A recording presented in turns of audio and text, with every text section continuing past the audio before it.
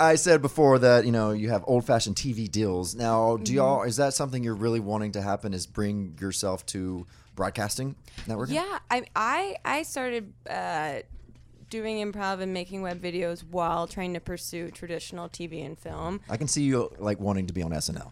Yeah, I actually auditioned for SNL. That was my second question. Have you ever auditioned for SNL? I did a couple years ago, and the thing is, I've found that I'm much better playing myself than I am at playing characters, and it's something good to learn about yourself.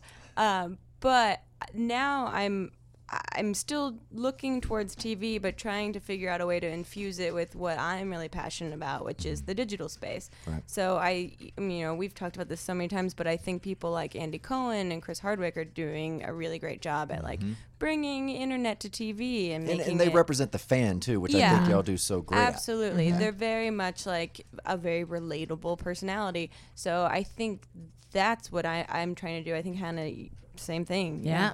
I think it's like, everybody goes after, I'm going to say the thing I always say.